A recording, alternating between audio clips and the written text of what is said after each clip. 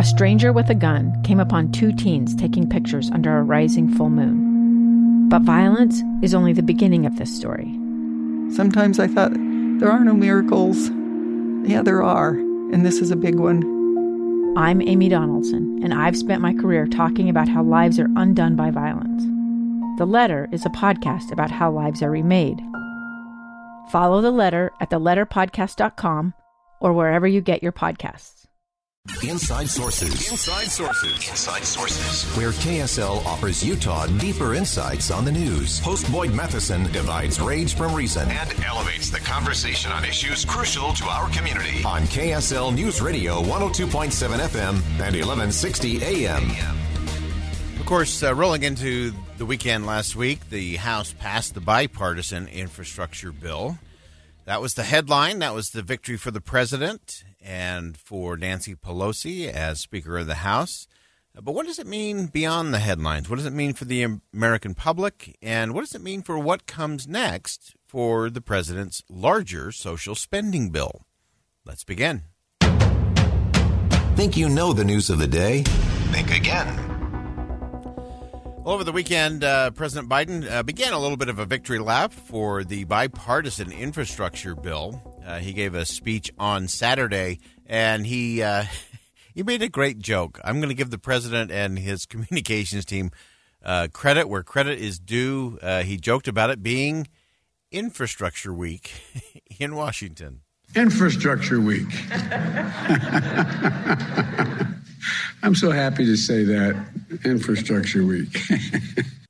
Now, I'm glad the president could do a little self-deprecating humor there because it has been Infrastructure Week for 9 months in Washington, D.C. From the moment that President Biden was sworn in, infrastructure was front and center. It was a big part of what they were trying to get done early on in the administration, and it has taken all the way to November to actually deliver on Infrastructure Week. But I will give the president credit. I'm glad he could laugh about that. It has been kind of the running joke in Washington, D.C. of, what day is it? What week is it? Well, it's Infrastructure Week. Or it must be Infrastructure Week somewhere. So I will applaud the president for having a little self-deprecating humor over the weekend in his speech. In that same speech, the president went on to say that they were delivering for the American people, and it seemed to be that he was kind of giving a nod to what happened in the Virginia governor's race earlier last week. The American people have made clear one overwhelming thing, I think, and I really mean it. All the talk about the elections and what do they mean and everything. They want us to deliver. They want us to deliver. Democrats, they want us to deliver. Last night, we proved we can. On one big item, we delivered. So very, very important messaging for the president. He was trying to say, hey, don't try to read too much into what happened in Virginia. Read and focus on what we've actually done, what we've actually delivered for the American people in the bipartisan infrastructure bill. And so that's an important thing. Again, regardless of whether you love the policy or hate the policy, whether you are on board with President Biden's agenda or not, this is the messaging. And so his messaging was, hey, don't get caught up in reading the tea leaves of what Virginia means and what New Jersey means for the 2022 midterms, because those are a year away, and that's a lifetime and a half in politics. And so things are going to go up and down and change. And so the president is trying to make the pivot to say the American people wanted us to deliver, and we just delivered.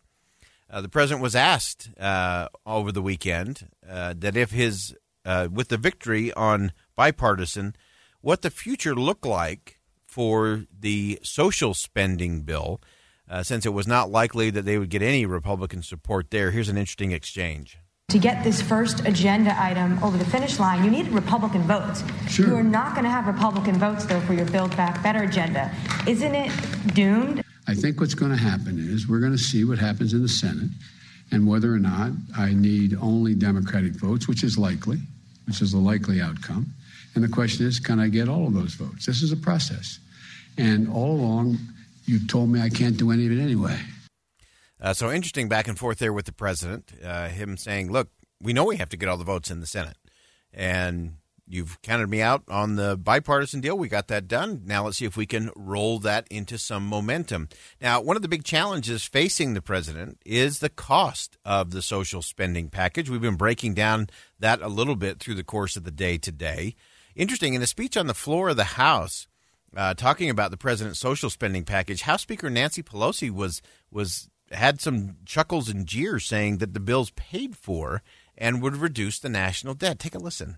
All the while contributing to reducing the national debt, making everyone pay their fair share. Did I hear a laugh over there?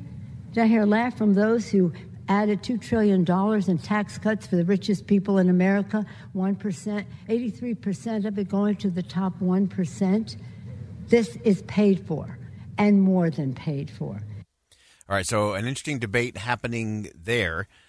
In terms of, will the wealthy pay their fair share? We talked earlier in the day to Eric Boehm from Reason Magazine and his insight in terms of, look, the way the Build Back Better bill looks right now, it will actually deliver a whopping tax break for the wealthiest Americans by eliminating the deduction cap for state and local taxes.